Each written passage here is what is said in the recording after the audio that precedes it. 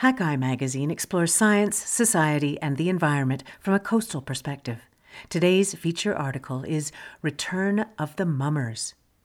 The people of Newfoundland and Labrador revive an eccentric tradition that's part Christmas, part Halloween to celebrate the holidays. By Emily Urquhart. Read by me, Heather Walter. The first thing I noticed when nearly 300 of us gathered in an elementary school gymnasium to rig up, that is, disguise ourselves, en masse, was the racket.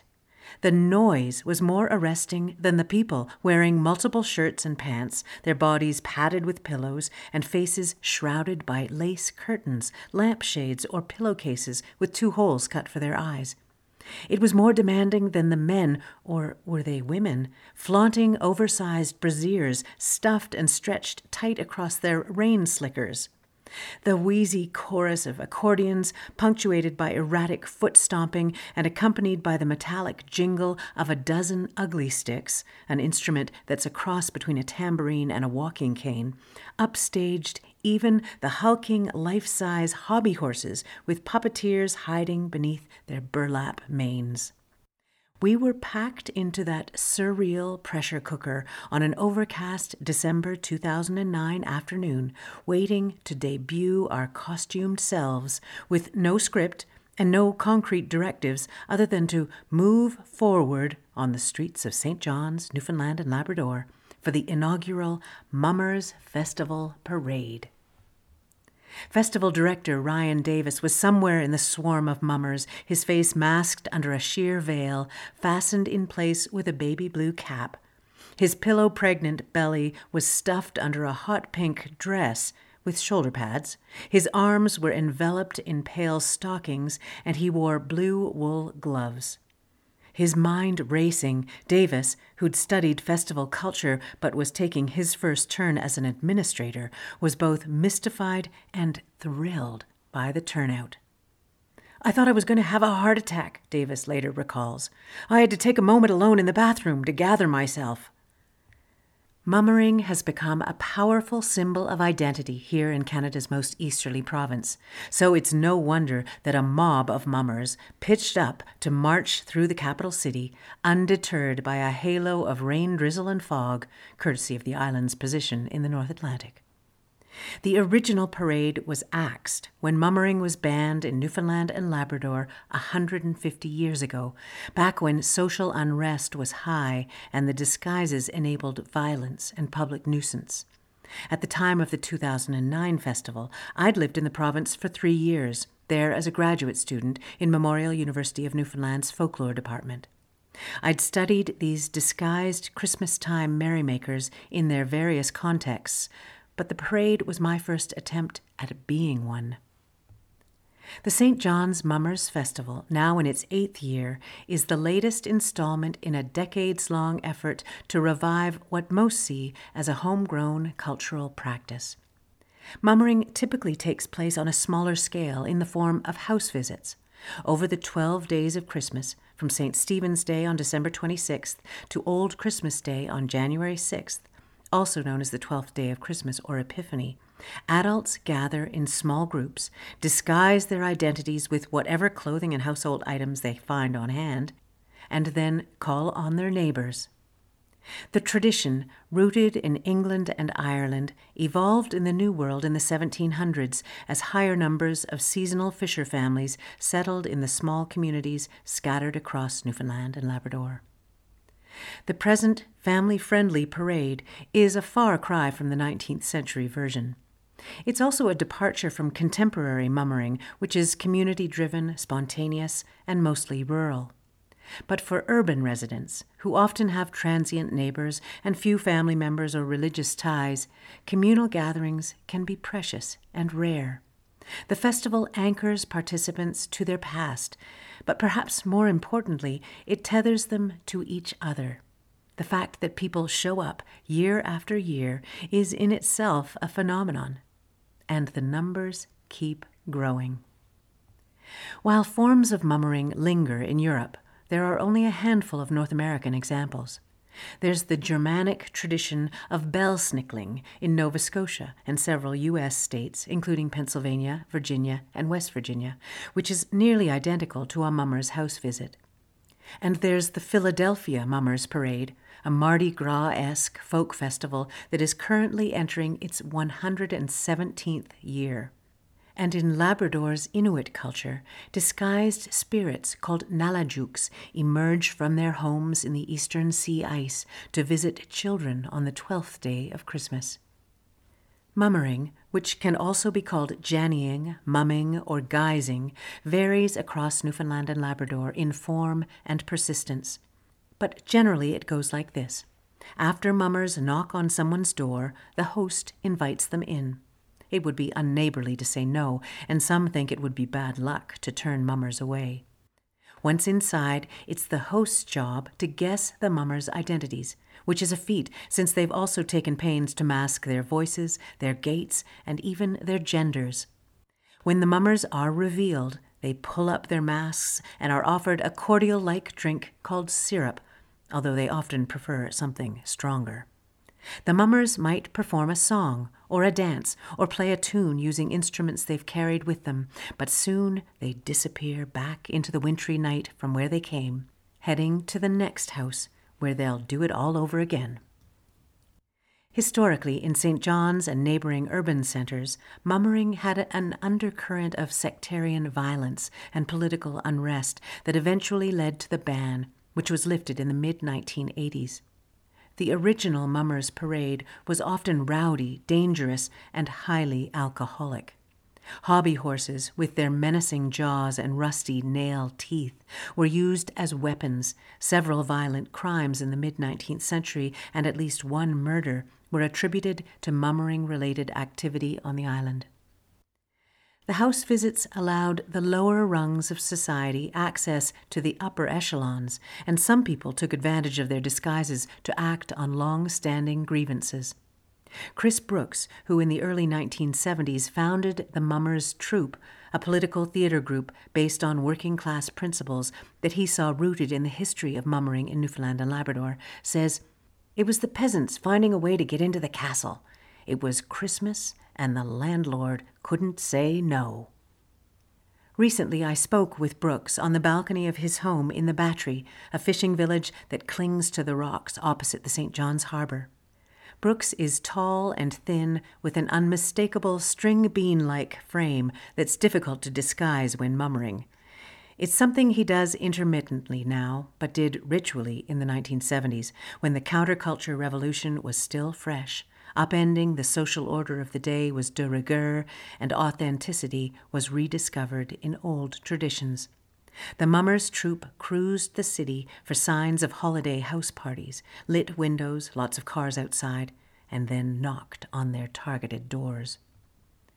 Most of the time, despite the fact that mummering was still illegal, the troupe members were invited inside where they'd perform a mummers play that they'd learned from interviewing elderly people on the island's southern shore. It's a folk drama with several variants that feature duels, heroes in combat, romance, death, and resurrection, hinting at pre-Christian ideas of solstice and renewal. As per tradition, you couldn't attend these performances. The performance had to come to you. Brooks says, "The custom requires a great deal of trust. It's Dickensian, goodwill to the people, but they're also hoping you won't steal the silverware or beat anyone up." Much like the world Dickens captured in his prose, Newfoundland and Labrador was a British colony rife for many years with miserable poverty, social injustice, sectarian conflict, and a system rigged in favor of the wealthy ruling class. It's worth noting that some scholars caution against these sweeping generalizations of class-related mummering violence. 19th century trial documents reference alcohol and interpersonal conflict, but not ethnicity or pecking order. The research isn't conclusive, nor do court records necessarily reflect the nuances of an era. But it wouldn't be the first time a privileged view has filtered history. In today's digital culture, mummering stands apart. There's little planning involved. It happens face to veiled face. It's unscripted and entirely spontaneous. A friend who was married on December 28, 2005, had mummers show up at her wedding. They were family friends but weren't official guests, she says. They were one of her best memories from that day. It's the kind of surprise performance that many event organizers could only wish for. Davis says he often gets calls from groups asking for mummers to perform at gatherings like hockey games, conferences, and office parties, but he never obliges. There's a line between acceptable and appropriation, he says. When mummers perform for a crowd, they don't enact the entire ritual. They remain a stranger, disguised, and there's no guessing game involved. Out of context, play-acting mummers can appear bizarre, goofy, and antisocial. Davis might be leery of capitalizing on mummers, but for others, they're big business. Put a mummer on it and you can sell it. At least that's how it seems in the tourist shops that line Water and Duckworth streets in St. John's, where they sell mummer-themed wine glass charms, tree ornaments, cheese knives, and snow globes, singing mummer figurines and mummers on magnets, postcards, placemats, t-shirts, paintings, and even painted rocks. One souvenir shop I stopped into had 4 shelves crammed with mummer paraphernalia. I asked who buys the mummering stuff, which is a mix of work by local artisans and mass-produced inventory. Tourists, the shopkeeper said, but a lot of locals buy the tree ornaments. The mummer symbolizes Newfoundland and Labrador culture for both residents and tourists, and for the astounding number of expatriates populating the globe. Some scholars say that a flurry of academic interest in mummering in the 1960s elevated what had been a way of life to something of reverence. The Mummers Troupe further boosted mummering's profile in the 1970s, and popular culture intervened in 1983 when 2 musicians from Fortune Bay, collectively called Simini, debuted Any Mummers Loud In, colloquially known as the Mummers Song, and created an instant cult classic. Everyone I speak with referenced this tune, including 90-year-old Wilson Brown, a retired schoolteacher who divides his time between St. John's and his home community of Upper Amherst Cove on the Bonavista Peninsula. He tells me that every word is true, but that for him, the lyrics describe days gone by. I don't think there's been any mummerin' here for years and years now, says Brown. See, all the mummers, they all left to die. Brown's mummering days are behind him. His last house visit was in 1953, the night his daughter was born. Tonight I'm visiting Brown in the Cove, and we're sitting in the living room of his childhood home, which his father built. We met 6 years ago when I rented the house next door. He was in his mid-80s then, and over a few months, I marveled as he demolished a 2-story home by hand as a favor to the cousin who owned the structure. Outside, a red-pink light streaks the sky, illuminating a scattering of century-old fishing homes along a steep hill. Below is a small natural inlet called Blackhead Bay that leads out into the larger Bonavista Bay. In the past, it was a hive of activity as fishermen left and returned, hauling in catches of cod and salmon, the resources that drew Brown's ancestors here from the British Isles, their traditions, like mummering, in tow. When there were 45 houses here, rather than a scant 24, disguised visitors were common over the 12 days of Christmas. The house would be half full some days with mummers, Brown says. It was the only form of entertainment. But then, says Brown, came radio and television and other modern distractions. People moved away as the fish grew scarce and employment scarcer. The small outport communities emptied. There's nowhere to visit now, Brown says. I ask if he's ever watched the parade in St. John's, and he shakes his head slowly. It's a bit, he pauses, searching for the right word, organized. Mummering, as he knew it, was disarray and disorder. Let me lead you through it, he says. Brown bends forward to alter his height, changes his gait, and drags his leg. He disguises his voice by drawing in a sharp breath and speaking at the same time. Then he abruptly switches roles. He is the host. offering food and drink and trying to draw out his visitor's identity by asking questions. It's a convincing demonstration. It doesn't matter that it's early July, roadsides sprouting lupins rather than piled high with snow, because the social landscape that Brown describes no longer exists. He's imagining winter, but he's conjuring the past. For many, Brown among them, mummering is laced with nostalgia for a time that was harsher in some ways, but also simpler to navigate.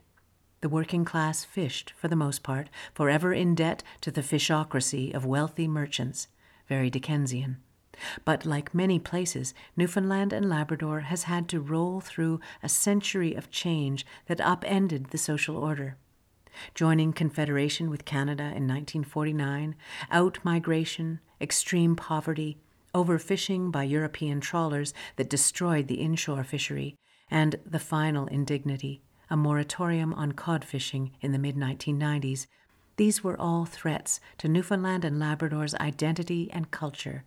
But they also fueled what some academics termed a nativist pride. Within this, buoyed by scholarly work, a pop song, and political theatre, mummering came to symbolize not just the province's past, but also its present. Following the success of the St. John's Mummers Festival, 12 other communities across the province have followed suit with mummering events of their own. Originally a joint initiative of Memorial University of Newfoundland's Department of Folklore and the Heritage Foundation of Newfoundland and Labrador, the St. John's Festival is volunteer-run and aims to nurture rather than revive the mummering ritual, allowing it to live and grow, albeit with the structured help of workshops, public talks, and organized events. It perverts it a little, Davis allows, but the goal is to invigorate communities in their own traditions. To achieve this, community relations need to be strong. Mummers act like strangers, but the irony is that besides the recent mummering festivals, an outsider, a real stranger, couldn't take part in the door-to-door custom. The host needs to be familiar with the person under the disguise in order for the give and take of this folk drama to succeed. It's easy to be drawn to the culture of Newfoundland and Labrador, enchanted by the tales, beliefs, and ceremonies of the people. The Mummers Parade allowed me to partake, at least in some form, in a ritual that I'd come to know intimately but never enacted. I suspect it provides a similar opportunity for Newfoundlanders without ties to this custom, connected to it by virtue of their birth, but not by memory. People like Davis, who grew up in a suburb of St. John's where mummering wasn't practiced, still buy into the tradition as a regional identity. Davis says, "Townies haven't necessarily experienced mummering, just as people from away are new to this ritual. It allows them to engage in Newfoundland culture in a mediated form." He says that this extends to expatriates and that many people who return to the province to visit family over the Christmas holiday take part in the parade. Inclusion might be the most valuable asset of organized folklife festivals, and this transcends whatever criticism has been lobbed at the Mummers Festival. 8 years in, it's safe to say that the event is a success. What's less clear is if it will propel a revival of the house-visiting custom or achieve the greater goal of advancing public consciousness of the tradition. This is difficult, maybe impossible, to quantify. It's a question for the future. In its current form, the festival is a kind of hybrid of past and present. It's alive, it has momentum, it's practiced by many who feel connected to the act and each other, and this, in some ways, is the definition of ritual. A custom's original meaning often gets lost in the fray, but I'm not sure this matters. Like non-denominational Christmas celebrations, the Mummers Festival may not be authentic, but it's no less meaningful or important for the people engaging in its festivities, nor, for that matter, any less fun. Looking back at a photo of myself dressed as a mummer in 2009, I can see some glaring errors. My hands are exposed, and I can see my great-grandmother's wedding ring on my right index finger, the ring I wear every day. Also, you can see my hair. The worst, I'm wearing a sweatshirt advertising a folk festival I'd worked at for that previous summer. Rookie, I think to myself now. Total mummering rookie. When the first ever modern parade reached its destination, the Rooms, a provincial archive, art gallery, and museum, mummers began to lift their false faces. The provincial folklorist crawled out from under a hobby horse, Davis shed his pregnant woman guise, and I started to recognize people from my downtown neighborhood and from my program at the university. I have to confess, all these years later, that I never lifted my doily. I stretched my anonymity as long as I could because underneath my disguise, shabby as it was, I could pass as authentic, as local, as someone who belonged. Find more coastal news and stories from Hakai Magazine on our website at hakaimagazine.com or follow us on Twitter or Facebook. All of our feature stories are part of the Hakai Magazine Audio Edition podcast, which you can subscribe to through your favorite podcast app. If you enjoyed this story, please consider sharing it with your friends.